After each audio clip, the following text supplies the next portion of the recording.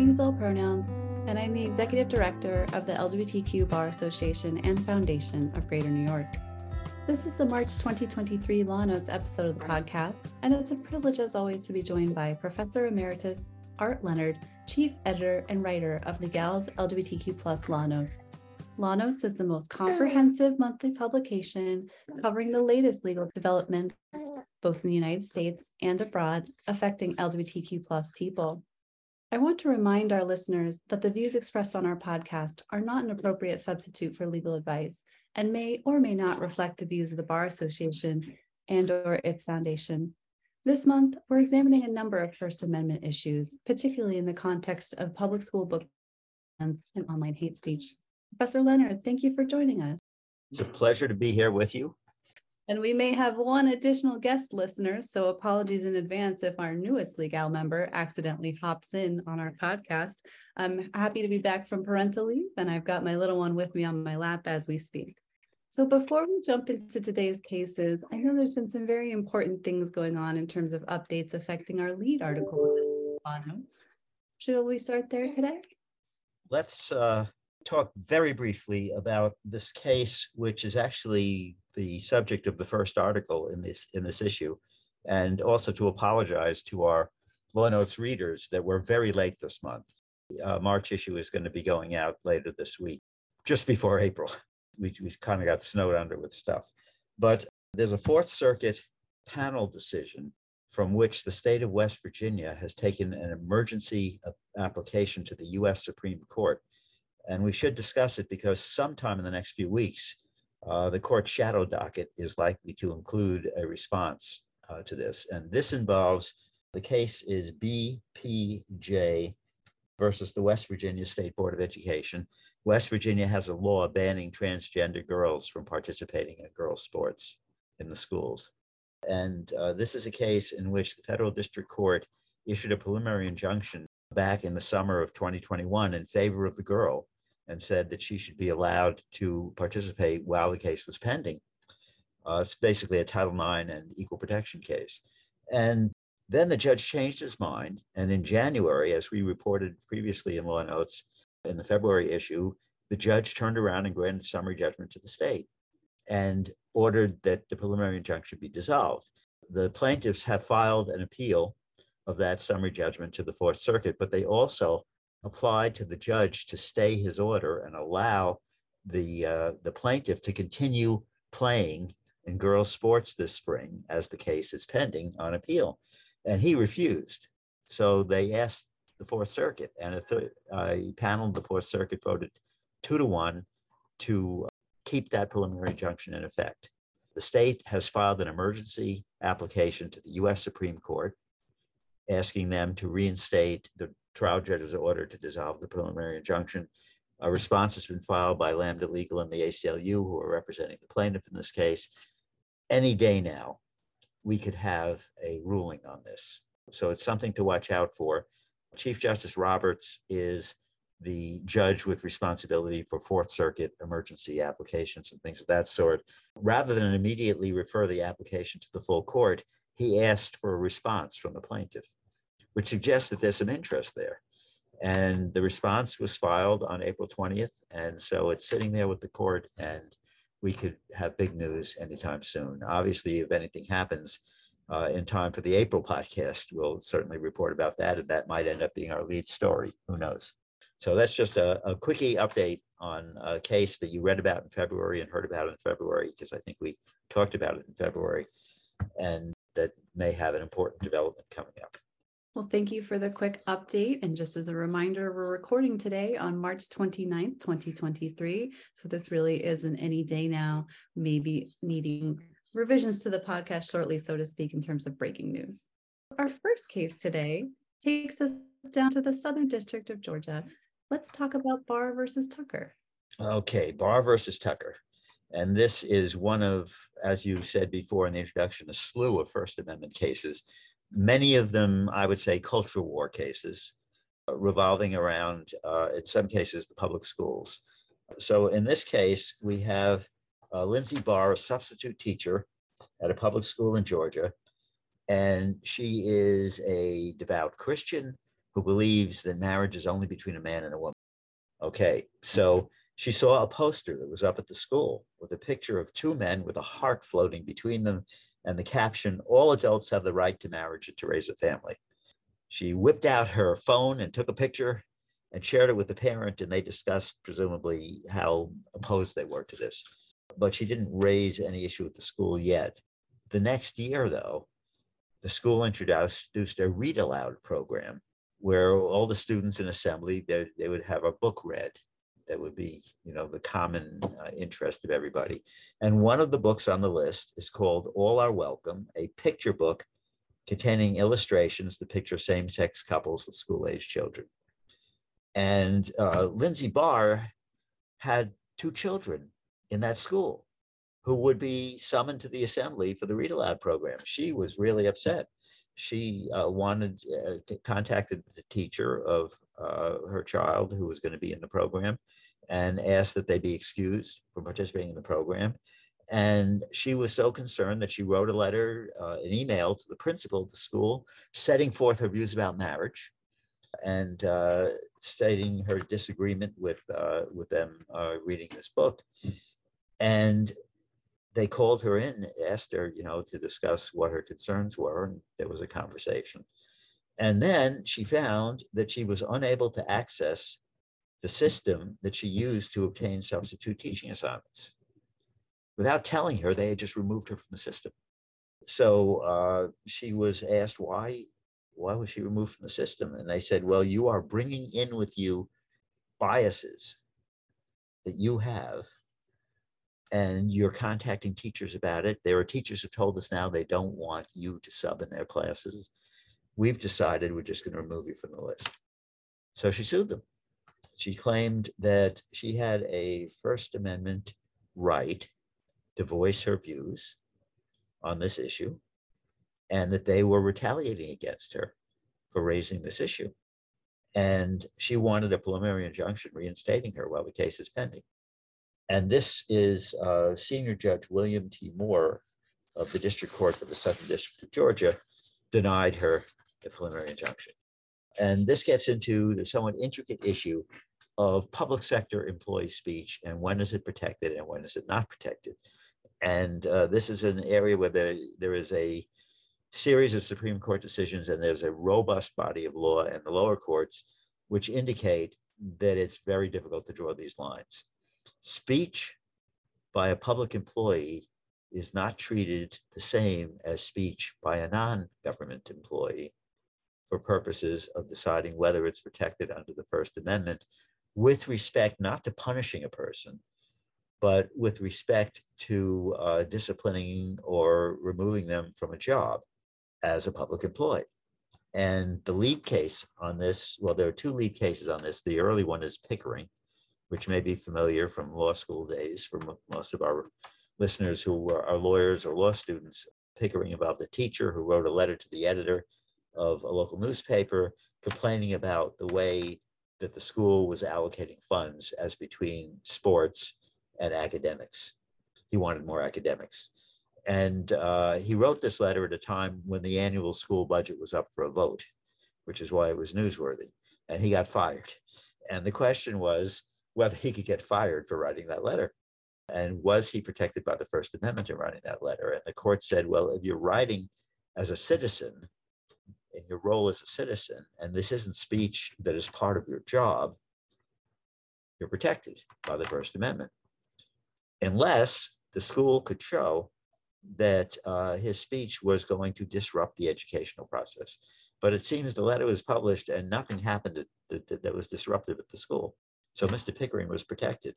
But in a later case, Garcetti versus Ceballos, that involved an assistant district attorney who wrote an internal memorandum criticizing the way the office had gotten a search warrant in a particular case.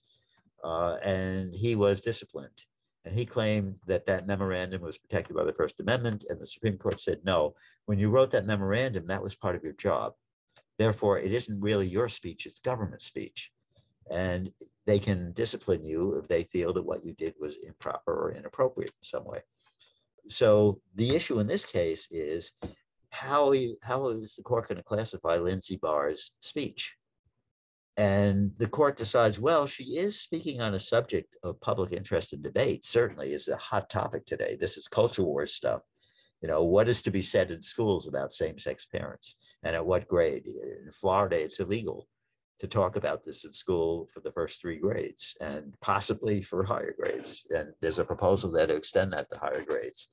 This is part of the governor's campaign to pander to his base and expand it. So at any rate, the court decided that when she was protesting internally, it was not public speech, it was government speech, or it was part of her job. And ultimately, the court said she seemed to be more concerned with whether her children would be exposed to this rather than whether the school should change its policy or something of that sort. And her speech was all internal. It wasn't like she wrote a letter to the newspapers or something like that. This is distinguishable from the Pickering case on that ground.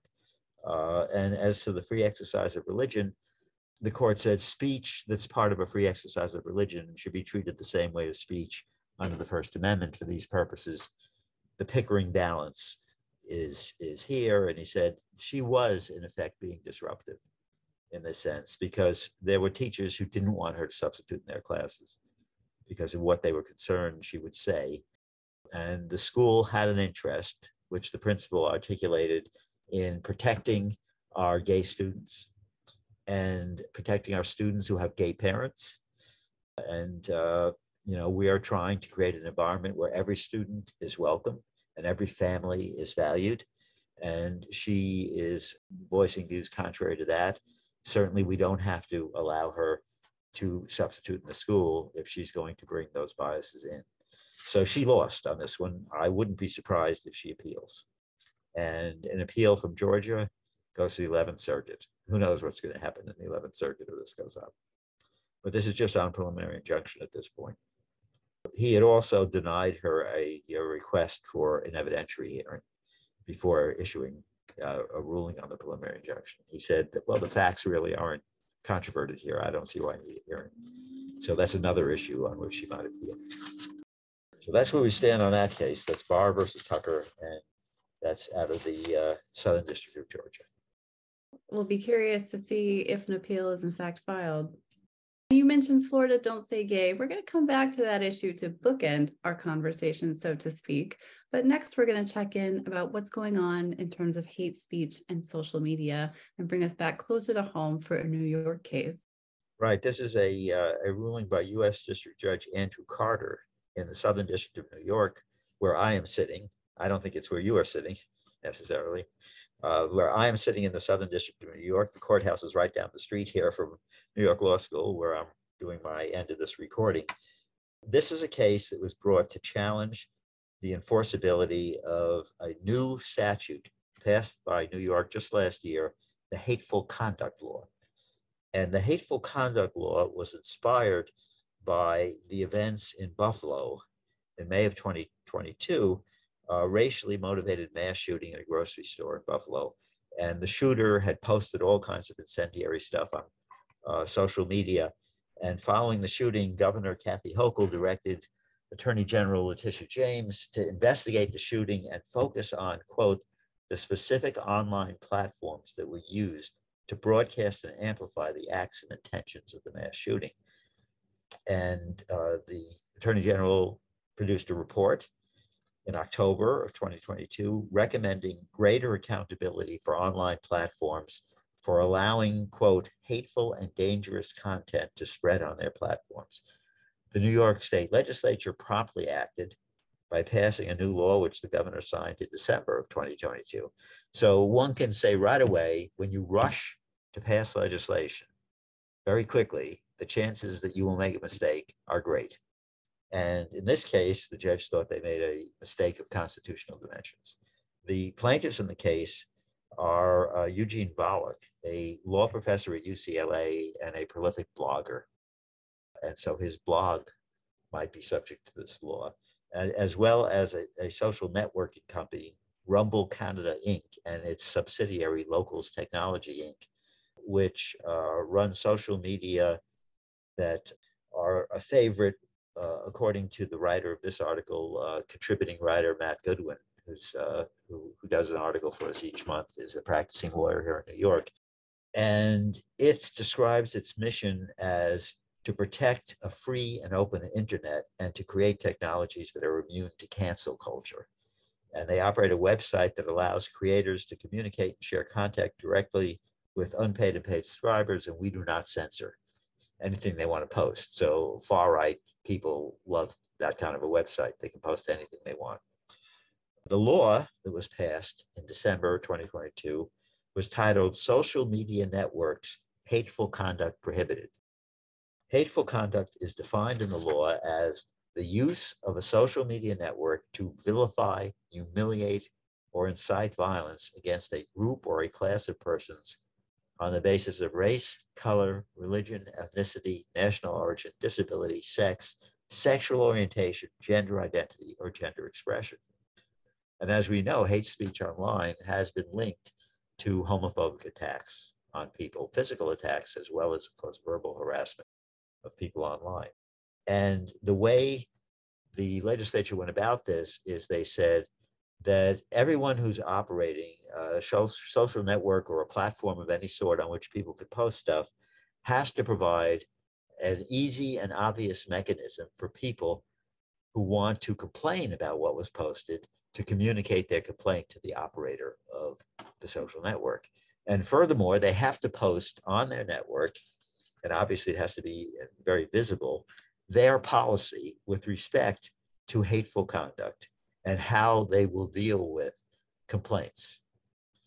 Right. So the plaintiffs say this violates their First Amendment rights. It requires them to speak. It requires them to take a position on what constitutes hateful conduct and to publish it on their website. And that having this on their websites and requiring to post on their websites will chill the speech of people who want to post stuff on their websites. So the key issue for Judge Carter, of course, is the kind of messages or speech, or in this case, it would be text on the social media, is it protected by the First Amendment? Is hateful speech protected by the First Amendment? And he said there, the Supreme Court precedents are clear. Hateful speech as such is protected by the First Amendment. Speech with which we disagree is protected by the First Amendment. There are certain exceptions, clear and present danger of inciting imminent unlawful conduct and stuff like that. But that's a subset of hateful speech. And so this is a broad statutory definition. It is somewhat ambiguous and vague. Who's going to draw the line on what constitutes vilifying or inciting violence or humiliating? These are somewhat subjective terms, and from whose perspective are we to evaluate them? The judge said it's pretty clear on its face that this statute violates the First Amendment.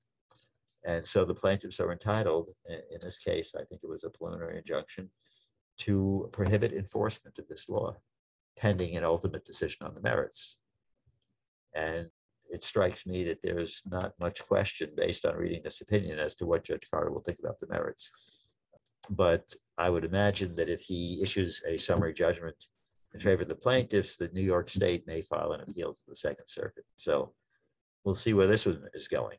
But once again, this is, of course, of note because one of the groups that the legislature was eager to protect by introducing some kind of accountability measures for social media was the LGBTQ community. So that's our second big First Amendment case. Yeah, and as you pointed out, risky, difficult to push through well-intentioned, thoughtful legislation on such a quick timeline. This was a very fast response. So it'll be interesting to see if this legislation is able to uphold additional scrutiny by the courts. So returning back to our book discussion, I know we have a pair of cases that kind of further illuminate the so-called parental rights doctrines, thinking about what's going on in Florida and Missouri. Okay, and in Florida, we're dealing with an attempt to challenge the so-called Don't Say Gay law. And in Missouri, we're dealing with a group of parents who are attempting to challenge censorship of books in the school library by a school district, independent school district in Western Missouri. So first, take a look at the Florida situation. And I think most of our listeners are familiar, at least with the way the media has communicated about the so-called Don't Say Gay law. This is a law that was supposedly mainly concerned with parental rights in education. Very interesting, because certain parents' rights are being trampled by this law. I mean, if they want their students, their children, to be exposed to education about sexual orientation and gender identity in elementary school, the state is not letting them do it. But the statute says that the curriculum may not include lessons about sexual orientation or gender identity in the first 3 grades. And in the 4th grade through the 12th grade, because we're dealing with the public schools, it has to be age appropriate. Whatever is presented has to be age appropriate. A vague term that, and this is one of the purpose of vague terms. It throws a chill into what happens in the schools. And so a group of parents and organizations, advocacy organizations, brought a lawsuit in the U.S. District Court in the Northern District of Florida, which got assigned to one of Mr. Trump's judges, Alan Windsor. And they filed a complaint which alleged a violation of constitutional rights here. And the complaint is chock full of anecdotes about how various teachers and schools have reacted to the passage of this law, like teachers being instructed to remove the safe space stickers, rainbow stickers that you see at some schools that people put up. If a teacher says, my classroom is a safe space for LGBTQ people, I put up a little rainbow sticker. The school said, you got to take those stickers down. We're told that in some schools, books on LGBTQ subjects have been removed from elementary school and even middle school and high school libraries. We're told that a certain play could be put on. All these different anecdotes. Part of the problem with the anecdotes is the anecdotes didn't relate to the plaintiffs in the case. And part of the problem is, and Judge Windsor goes in great detail through all of this in an opinion that has not been officially published. We were able to get a PDF file containing the slip opinion, which hasn't shown up on Westlaw or Lexis, but it was on the website of one of the litigating organizations. So we were able to write an article about it. Corey Gibbs, one of our contributing writers, is a former student of mine from New York Law School, wrote the article about this one. And he said the problem is the anecdotes don't relate to the specific provision of the law that they're challenging. The specific provision of the law talks about what's in the curriculum and what you're teaching in the classroom. And it doesn't tell you to remove stickers. It doesn't tell you about what can be said outside the classroom. So it doesn't relate to a school play. It's, you might quibble with some of his characterizations here. And he did grant the motion to dismiss here, but without prejudice. They can come back and try to write a new complaint. He said, you're going to have to present me with some plaintiffs who have standing here, because none of the plaintiffs here have standing. None of the plaintiffs here have suffered a direct injury or are subject to an injury. There was a teacher who's in one of the schools where this stuff is happening, where books are removed. But he said, you haven't shown me how the teacher is injured by the removal of these books from the library. And on the one hand, you could ask, this is a Trump-appointed judge. He's obviously a heavily vetted right-winger. But on the other hand, as our writer Corey Gibbs says, whoever drafted this complaint wasn't doing their homework on standing and on showing that the plaintiffs that they have either suffered an injury, a direct injury, or are in imminent danger of suffering an injury. How about getting parents of students who are in schools where this stuff is happening? That gets you a little closer. But furthermore, you have to relate it to the actual provision of the statute that they're challenging, which doesn't require the removal of any books. I mean, we have a situation where school districts are reacting to the existence of the statute, based mainly on the publicity about it. And I would say mainly on the publicity by gay rights groups who were criticizing it. It doesn't say you can't say gay. It says there are certain things you can't include in the curriculum in the first 3 grades. And then there's a somewhat ambiguous provision about what happens in the upper grades. But the suggestion by the writer of our article is go back and do a better complaint and take a second shot at it, because it was dismissed without prejudice. The other case we want to talk about from Missouri is a school district in Missouri, in Independence, Missouri, adopted a policy that said anybody in the world can challenge a book, any book that's in our public school library collection. Anybody can challenge it. They just have to file a written challenge claiming that the book is unsuitable to be in the library. And we immediately remove the book from the shelves. We appoint a special committee to review it, consisting of teachers, parents, librarians, and the committee makes recommendations to a special committee of the Board of Education, and the Board of Education finally votes. And no one is notified outside of this process that this is going on, that the book is being challenged. The fact that a book is being challenged is not made public, which means people who might want to support the inclusion of that book in the library are not notified in any way that this process is taking place and have no input into it. It's a very unilateral process. So a bunch of parents sued the local school district on behalf of their minor children who attend schools in the district, challenging the constitutionality of this district policy. And the judge, Roseanne Ketchmark of the Western District of Missouri, who was appointed by President Obama, so probably not a right-winger, she decided that under existing Supreme Court precedents regarding the ability of school districts to decide what to include in their libraries, they don't have a First and 14th Amendment case.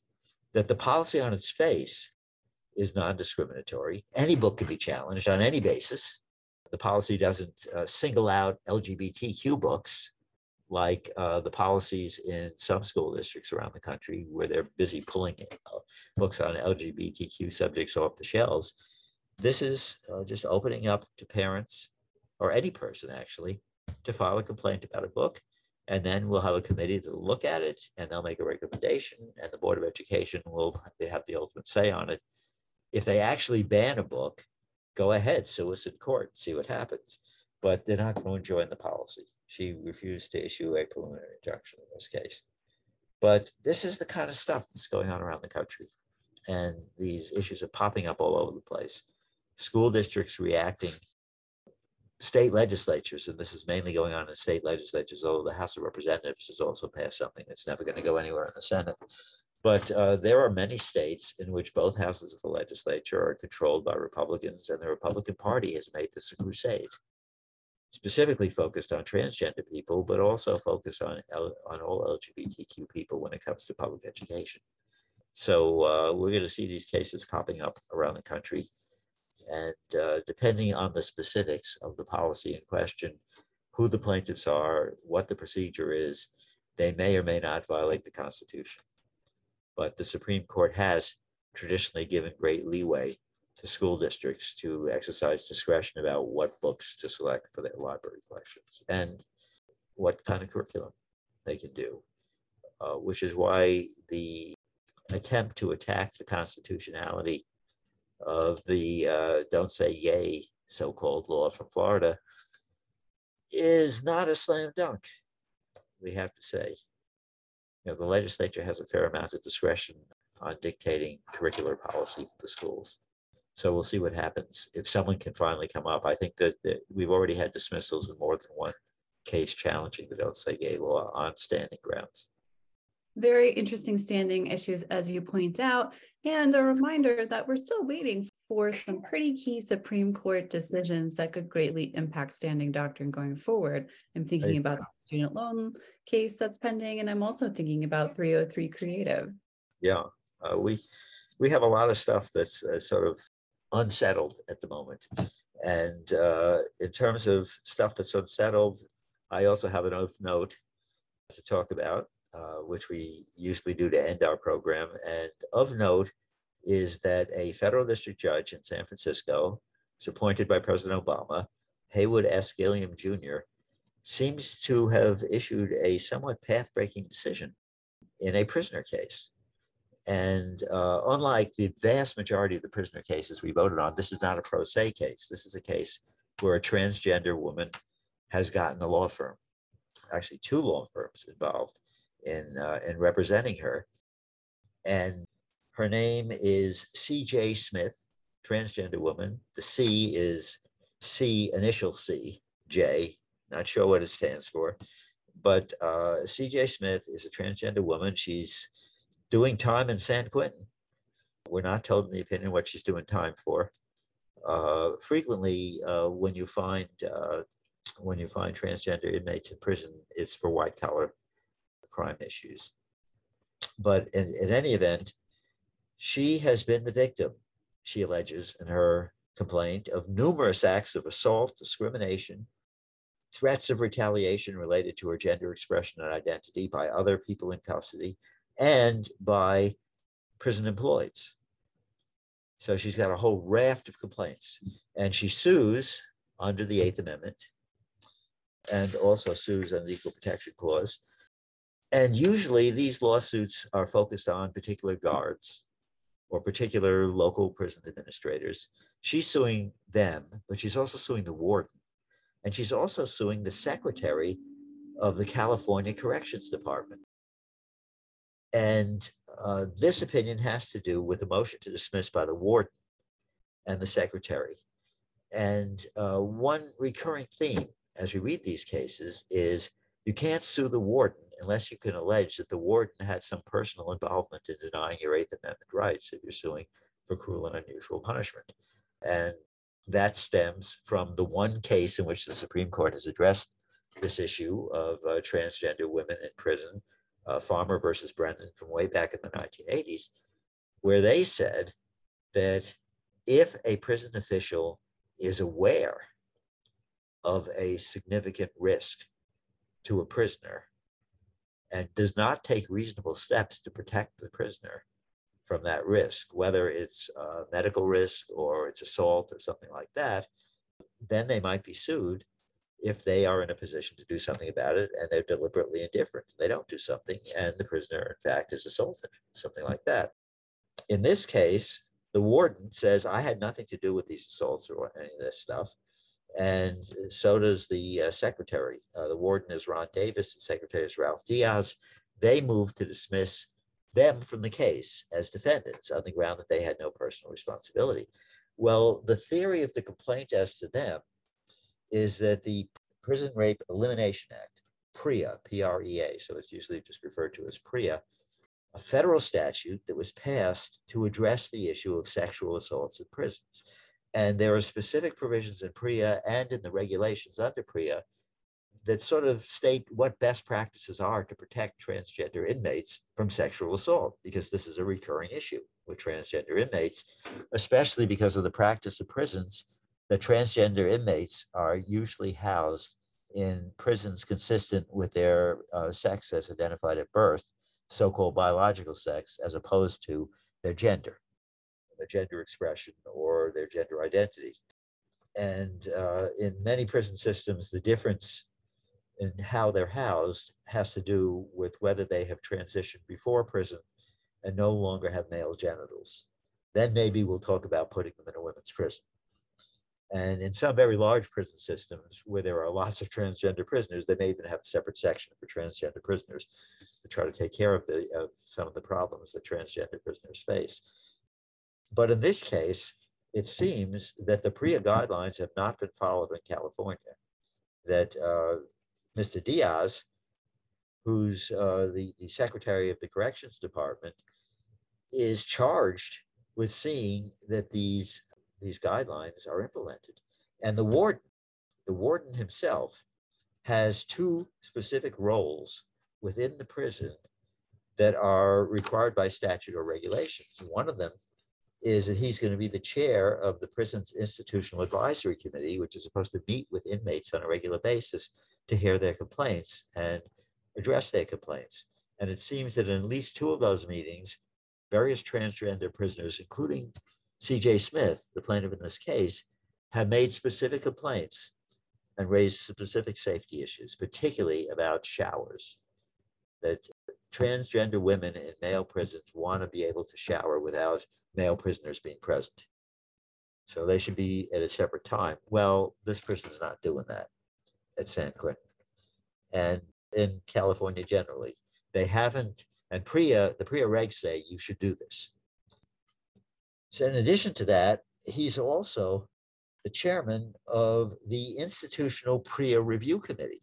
Every prison is supposed to have a review committee to deal with PREA issues, to investigate incidents of sexual assault in the prison, to check out the physical surroundings, the circumstances, who were the guards, where were they, why didn't they break things up, that kind of thing. And he is chair of that. And the Institutional PREA Review Committee is supposed to produce an annual report on incidents. And he's supposed to review it and sign off on it. So you think there's some deliberate indifference here? I mean, if they haven't implemented the PREA requirements, the theory of this complaint is, then they are being deliberately indifferent to a known risk. And how do they know there's a risk? Well, he's sitting on these 2 committees in which the risks are being documented. Unless he's blown off his job entirely, he's just signing it without reading it, and he's having nothing to do with the report. And there's also an audit that's done.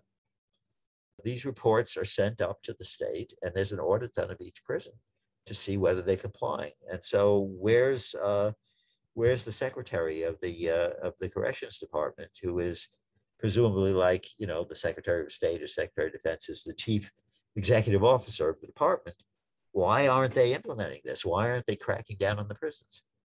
So the judge here says, I'm not going to dismiss this one.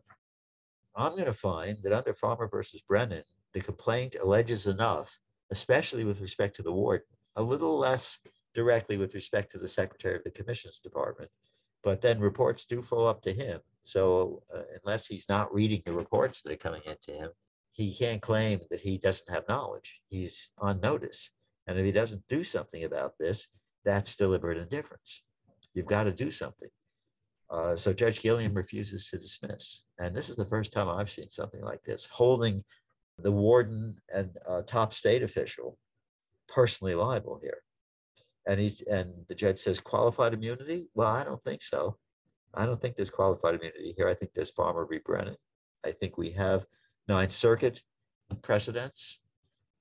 They've got to know that they have responsibility to protect transgender inmates once they know that they're in an endangered situation. And the allegations of the complaint are that they know. So you've alleged enough to survive a motion to dismiss here. There are also this complaint goes against various prison guards and other people. They weren't part of this motion to dismiss, so they're not part of this opinion. This was just about whether to dismiss Mr. Davis and Secretary Diaz. So we'll see where this one goes. This is going to be interesting to follow up on. I thought it was significant enough that in this issue of Law Notes, I highlighted this case as being of potential importance. A very meaningful procedural victory. I hear what you're saying in terms of substantive TBD. Thank you so much. I'd like for us to talk about prisoner litigation more often on the podcast, because it's a very, very active area of litigation and it gets very little attention from the press. I mean, there isn't a big constituency out there for basically transgender prisoners. Some cases involve gay prisoners, but most of them involve transgender prisoners. Agreed. And I wanted to thank you and all the authors on the team of Law Notes for the hard work in terms of finding those obscure decisions, finding those slip opinions that haven't been made widely available, and making sure to shine a light on these important legal issues that are predominantly affecting our transgender siblings who are currently incarcerated. So I'm looking forward to further conversations on those fronts. Thank you so much for joining us today for our March edition of Law Notes. And as always, thank you to our listeners. Please continue to like, share, and find us on iTunes, Spotify, Podbean, Apple Music, or wherever you listen to your favorite programs.